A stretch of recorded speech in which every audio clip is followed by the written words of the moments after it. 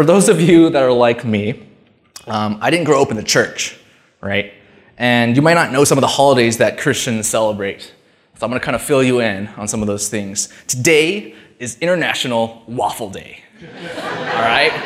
So if you have a waffle maker at home, go home afterwards and make yourself a waffle, all right? Because it is International Waffle Day. It's amazing. It's not a Christian holiday, right? But it is a holiday nonetheless.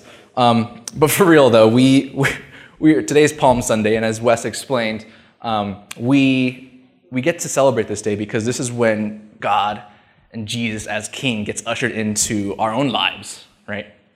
And Palm Sunday is the day that Jesus rode into Jerusalem on a young donkey. If you can picture that, it's ridiculous sounding. And they rode into Jerusalem, which is a holy city. It's also the day that God's people, at the time, the nation of Israel, that's God's people, they cheered for Jesus as he rode on this young donkey, right? They were being occupied by the Romans, and they wanted political and national freedom. We kind of enjoy some of that freedom very readily here in America. We're really blessed, honestly. I never lived in any other country, per se. Maybe you have. And from what I've seen in my travels, even though I haven't lived there, it really is not as great sometimes.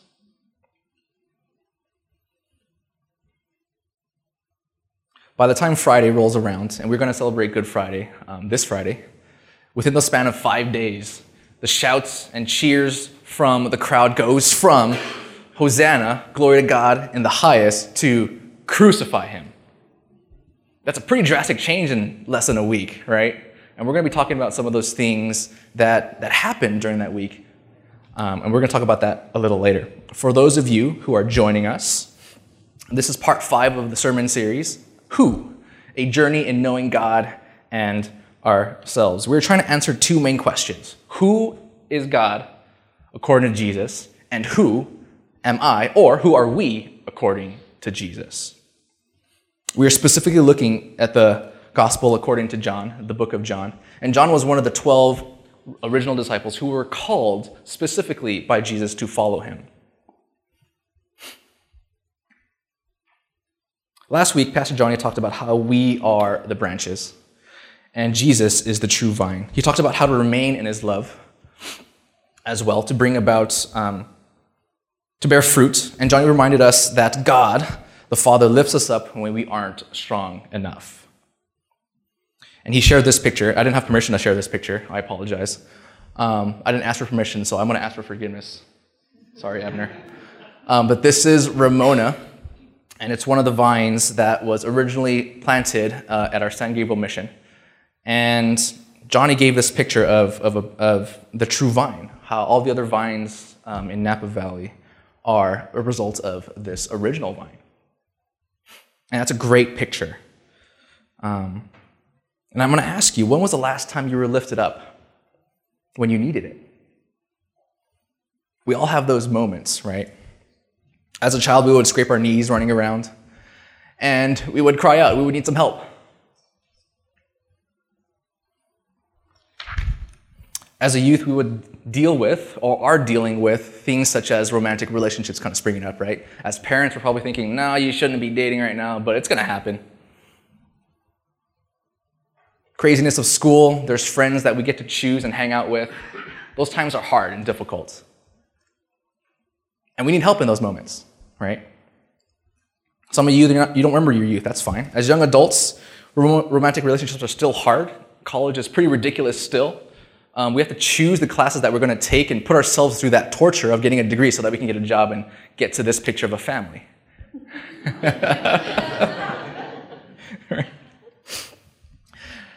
Now, for those of you in marriages, I hear marriage is really, really hard.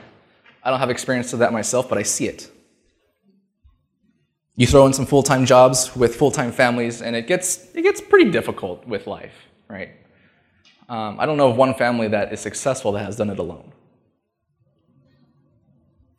For those of you kind of past that hurdle, maybe you have an empty nest now, and maybe you have grandkids. The area of support turns from kind of an emotional support to a physical support. We need people to kind of drive us to the hospital to and from. bones start aching. That might happen before you hit old age, right? My bones are hurting right now. and that's from sports and things like that. But we need support, right? And Johnny gave us this great picture of support of how God, the Father, the vine dresser, the gardener, lifts us up when we need it. But what if I tell you that we as branches also can support one another?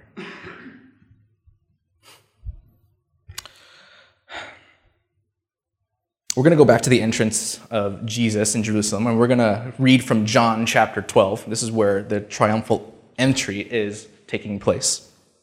If you have your Bibles, or if you have a phone, or if you want to download our app, we have a Trinity app as well, and there's the Bible app within that app as well. It's an inception of apps, and we get to read from John chapter 12. For those of you who are not tech savvy or don't know your scriptures, that's fine. We're going to read it from the board here. John 12 says, "The next day, the great crowd that had come for the festival heard that Jesus was on his way to Jerusalem. They took palm branches and went out to meet him, shouting, 'Hosanna! Blessed is he who comes in the name of the Lord. Blessed is the King of Israel.' Jesus found a young donkey," it's kind of weird, "and sat on it. As it is written, 'Do not be afraid, daughter Zion. See, your king is coming, seated on a donkey's colt.'" I'm not a great visual type of, I don't have a great imagination, so I find pictures online. This is the picture that I found. Palm branches laying down cloths, and Jesus on a young donkey, led by, I'm assuming that's either Peter or John, with palm fronds kind of being waved around.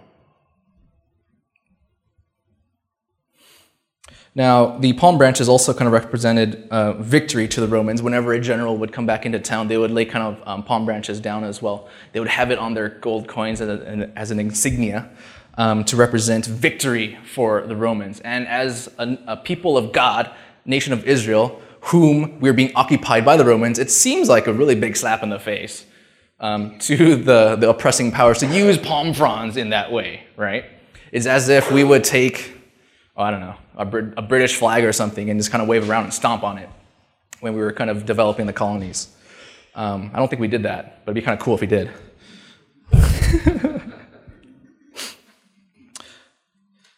The crowds looked for a Messiah who would rescue them politically and free them nationally. But Jesus has come to save them spiritually, right? And we can kind of over-spiritualize some things sometimes. But I want to dive into a little bit of word studies and such. Some of you may be thinking that I'm actually going to be preaching about the cross because it's kind of leading to that direction, right? But I'm going to leave that for next week because that's Easter and that's where it should be preached. But I want to introduce you to Jerusalem. It's a cityscape. It looks kind of cool. It's very minimalistic, watercolors. I love colors. The Hebrew word. Well, actually, I love word studies. Oftentimes, it kind of brings clarity or revelation, right? So for those of you that love word studies, I'm there with you.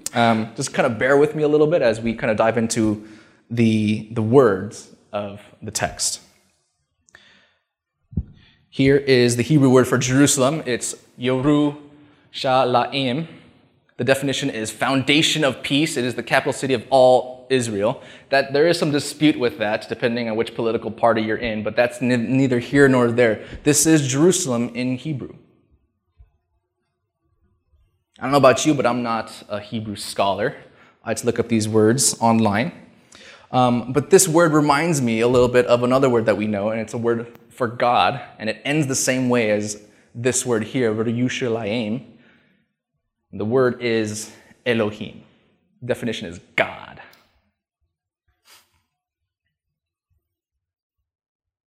Genesis 1:26 says, "Then God said, 'Let us make mankind in our image, in our likeness, so that they may rule over the fish in the sea and the birds in the sky, over the livestock and all wild animals,'" that includes donkeys, "and over all the creatures that move along the ground."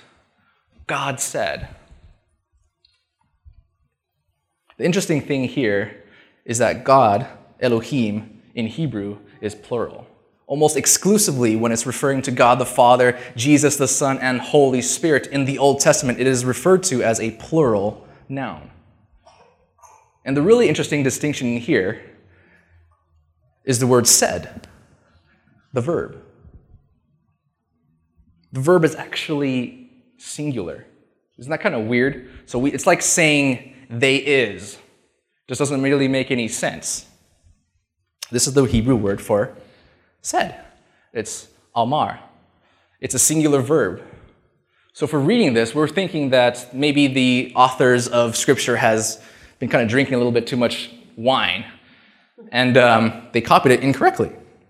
But with so many copies of Scripture being translated over and over and over again, it seems that that's not the case here. Can it mean that our God is a Trinitarian God? Could be. I'm going to leave that up to you. We don't have time to dive into that today. But Elohim, the im part, I am part, is plural, and it's also masculine. I don't know why I put masculine in there. It doesn't really make any sense for the rest of this sermon, but it's plural and it's masculine. There it is for you. In the same way that Jerusalem, Yerushalayim, is also plural and masculine. Could it be that when Jesus was riding into the physical space of Jerusalem, that he was also ushering it in the kingdom, in the spiritual realm? Can we view Jerusalem in this way here? The plurality of Yerushalayim.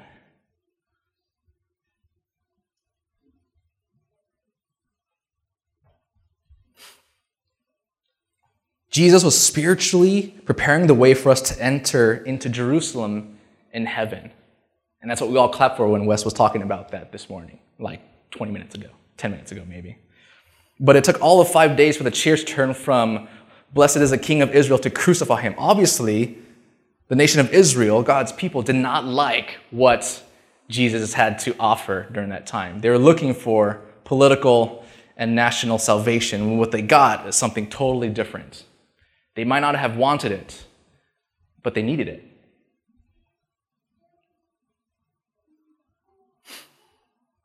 So does this mean that the Israelites united for the wrong reasons? Does that mean that when we talk about things like gun control and gay rights and things like that, does that mean that we are not united for the right reasons? I'm going to say no to that. It's a rhetorical question. You don't have to answer. And that it is good to fight for freedoms. It is good to fight for our own freedoms. It is good to fight for other freedoms as well of others. It is what Jesus has called us to do. He does it all the time. He goes out of his way to talk to the women at the well. He bridges cultures. He bridges generations. He says, let all the kids come to me.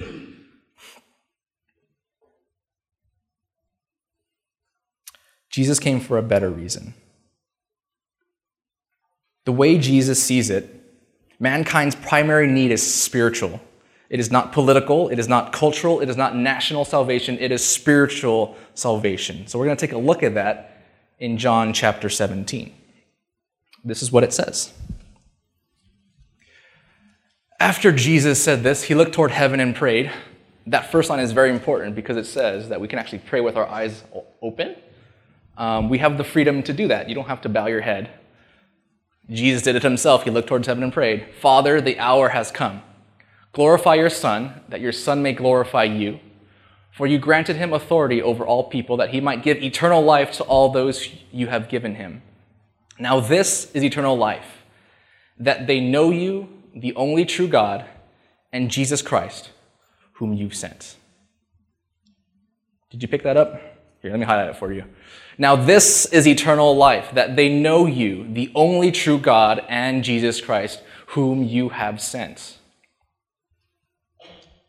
So as Christians, when people ask you, what is eternal life? It's right there. That they know God, the true God, and Jesus Christ, whom God the Father has sent. Jesus has an eternal perspective, and as Christians, we should as well. And if you're not a Christian, that's okay. You just sit there. You're going to listen. Now, Jesus is praying to God the Father, and this isn't the blueprint prayer that his disciples were asking for, right? The blueprint prayer, the Lord's Prayer goes something along the lines of, O Father, our Father in heaven, hallowed be your name. Thy kingdom come, thy will be done, so on and so forth. And that's the Lord's Prayer, right? But this is not a blueprint prayer. This is actually Jesus' prayer as he's walking from the Last Supper to the garden at Gethsemane. It's not too far, but here it is. And Jesus is praying as the disciples are listening. The middle part of John chapter 17, Jesus prays for his 11 disciples specifically. And at this point, Judas has already gone to betray Jesus. He's gone to get the authorities. So there's 11 there with him. There's 12 total, or more. They don't really record women in the Bible too much. That's unfortunate. But there's at least 12 people there. Jesus here is praying for our eternity. He rides in on a ridiculous donkey to fulfill scriptures in Zechariah 9:9 and then also in Psalm 118. He fulfills these scriptures so that no people can say that he is not the Messiah, that he's not the one true chosen one, that he is not the Christ, right? So, Jesus has the long game in mind. We're going to continue on with Jesus' prayer, and this affects all of us. This is what it says. My prayer is not for them alone. I pray also for those who will believe in me through their message, that all of them may be one, Father, just as you are in me and I am in you. May they also be in us, so that the world may believe that you have sent me. I have given them the glory that you gave me, that they may be one as we are one. I in them and you in me, so that they may be brought to complete unity. Then the world will know that you sent me and have loved them even as you have loved me. This eternity that Jesus is talking about is not just for you. We in the Western civilization, the Western part of society, think everything is about us. It's not just a millennial thing, right?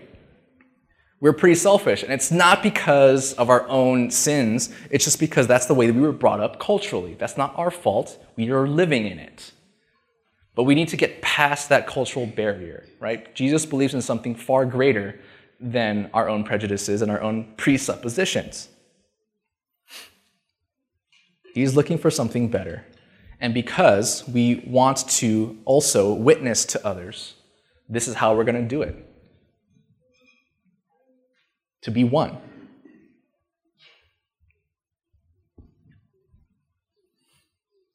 This is one of those prayers of Jesus that is not answered to this day. Can you believe it? Isn't that crazy? That Jesus' prayer is still unanswered today. We are not one. There's still different denominations in the world. We are not one. There's a lot of political divide in America, especially. We are not one. We talk about issues like abortion and gay marriage, gay rights. We talk about gun control even.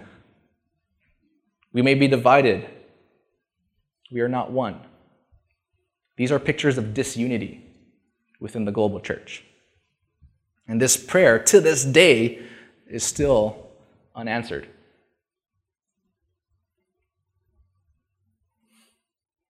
All we need to do to get eternal life is to be one with God, one with each other, so that the world can see that we love each other, so that they too may also have eternal life. It's that simple, but it's also very complex.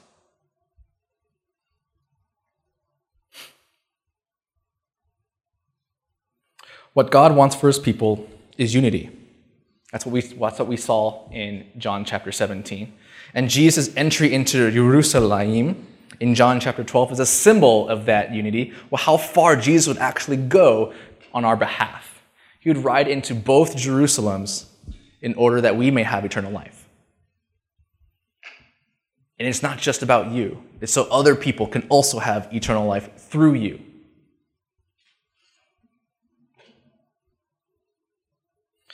The unity for which Christ prays is essentially a unity which rests upon the believers abiding in him, just as the branch abides in the vine. This prayer makes us uncomfortable as modern Christians because we know how deep and hostile the divisions among Christians are today, and I've named a few of those things. We can go on. We're pretty multi-generational here at Trinity, and Honestly, even that can be divisive. I'm not knocking it, it's just sometimes we have room for improvement. Youth may be thinking sometimes, man, all I do is serve when I'm at church. What about everyone else? How come they don't set up tables and things? As a youth leader before, I would hear these things. Some adults may be thinking, man, all the youth ever do is go on trips. They're going to like Disneyland, they're going to the Union Homesteads, they're going to Mexico, they're going to Houston, they're going to Portland. Where were my trips when I was in youth? They're not even here on Sundays a lot of the times. What gives? Where are the youth? Right? As the administrator at MP, I hear all these things and more. You wouldn't believe what I hear. It's ridiculous. But I want to share my experience with you. It's the experience of a single man in a sea of families.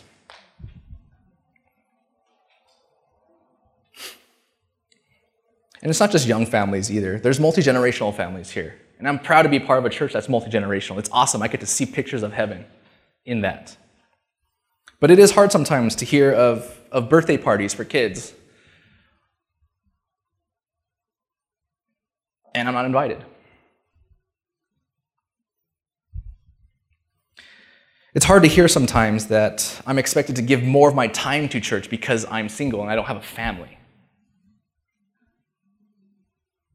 You should have more time. You don't have kids.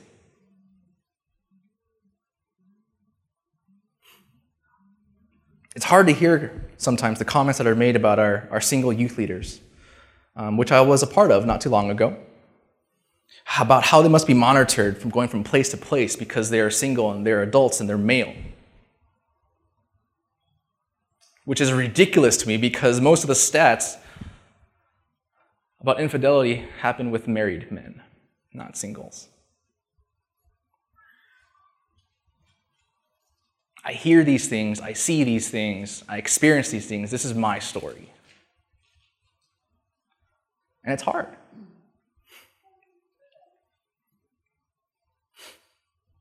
I'm sure many of you have similar stories too about kind of being left out on the fringes.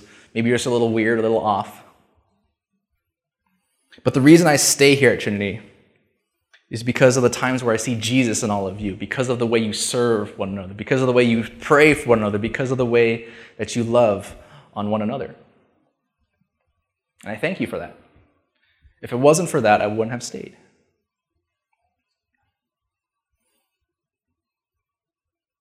The secret of Christian unity is to realize that no matter who we are equally loved by God. No matter who we are, no matter what our Christian denomination may be, there are certain things that are just true as Christians. Christ died on the cross for us, and he was raised again on the third day for our justification. We get to enter into the holy city of Jerusalem because of that. More about that next week. Come for Easter. As Christ's forgiven people, living out our Christian lives in various parts of the Lord's vineyard, we do a couple of different things. And I've named a few of those things already, but here it is on a slide.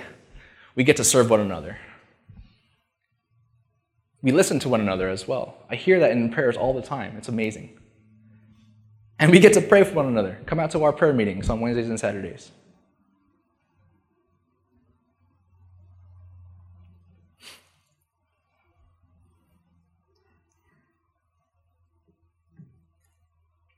This unity that Jesus wants to see more of is not our doing, it's God's doing. He's the one that initiated it in his very essence of Elohim as being a plurality of God, as being a Trinitarian God. And by his grace, we have to do our best to maintain it. For as Christians, unity is God's gift to the church. Theologian Dietrich Bonhoeffer says this: Christian unity is a reality created by God in Christ in which we may choose to participate.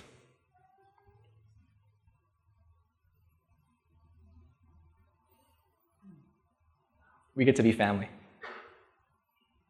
I might not have the same bloods running through my veins, but I have Christ's. And if you do too, then we're family.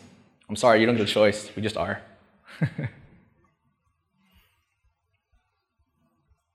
Here are some ways on how to be a family. Number one, we meet with one another throughout the week. And how do we do that? We just invite one another to each other's houses. If you have a house, great. Live in the American dream. I would love an invitation.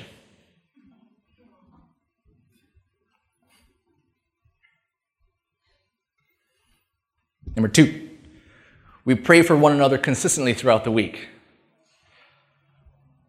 Do we do that, or is it just every so often or when we see people? I have this app. It's called the Echo app, ECHO. It's great for logging down prayers. If you're a millennial or if you're just tech savvy, get that app. It's free. It tracks your prayers for you, and it reminds you to pray for specific people. And we can share those prayers too. It's amazing. It's like a little green circle, the App Store. Number three, we get to serve one another. Kind of like what Rick shared 2 weeks ago, Jesus washing people's feet, the disciples' feet. We're going to do that throughout the week, not just on Sundays. Jesus didn't die on the cross so that we may just sit here on Sundays and play Christian. We get to be family throughout the week too.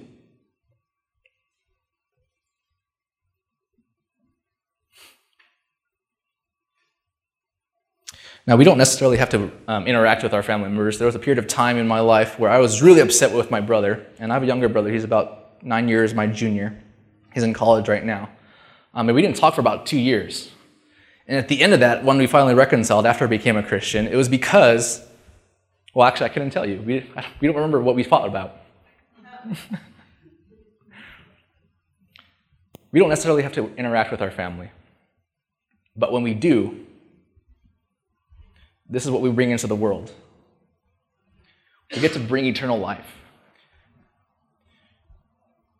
When non-Christians see the way that Christians interact with one another, the way that youth help out in church, the way that adults help out with youth, vice versa, the way that we have volunteers right now ministering to your kids, the way that we have different missionaries across the world ministering on our behalf because of your tithing, we get to participate as a family. We get to share this amazing gift and the good news of Jesus because we all, not just me and you, but we all get to experience eternal life. Because Jesus rode on a donkey into Jerusalem.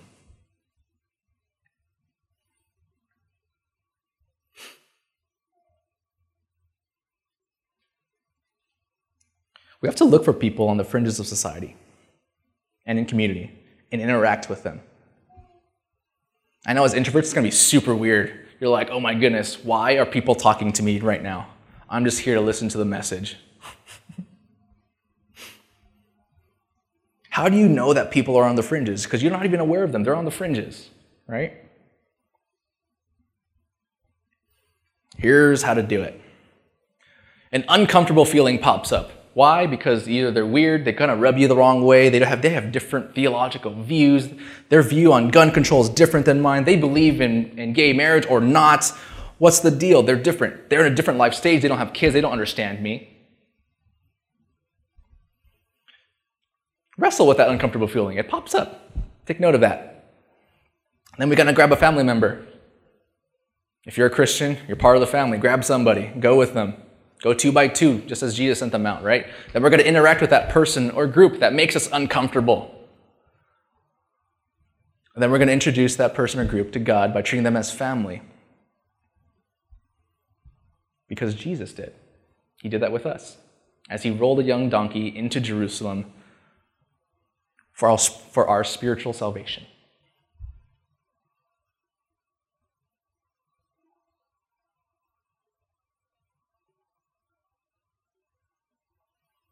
So we have different ways of doing that as well. We have different ways of, you can just invite people over into your home. And you may be thinking, oh my goodness, my home is such a mess right now. I can't invite people into my house. It's ridiculous, right? There's boxes everywhere. There's only a single pathway from room to room. There's dirt on the floor. There's maybe some poopy diapers somewhere. It smells really bad, right? These are some of the things that we might be thinking about. But as long as we keep thinking in our heads, and if we're worrying about what other people may think about our house, we are still thinking them as others, not part of family. I don't know about everyone else, but it is okay to invite me personally into your mess. I'm not going to judge you. I might actually help you kind of clean up a little bit, because it makes me nervous.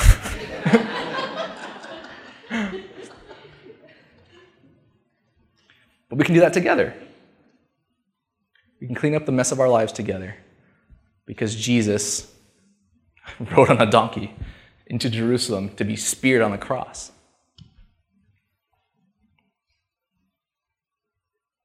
It is okay to be uncomfortable. It matters what we want to do with it. So my challenge to you is to go be uncomfortable so that we all might enter into this family and claim eternal life that Jesus has already promised us. Let's pray. God, we just thank you so much for what you've done on the cross, what you have done in Jerusalem.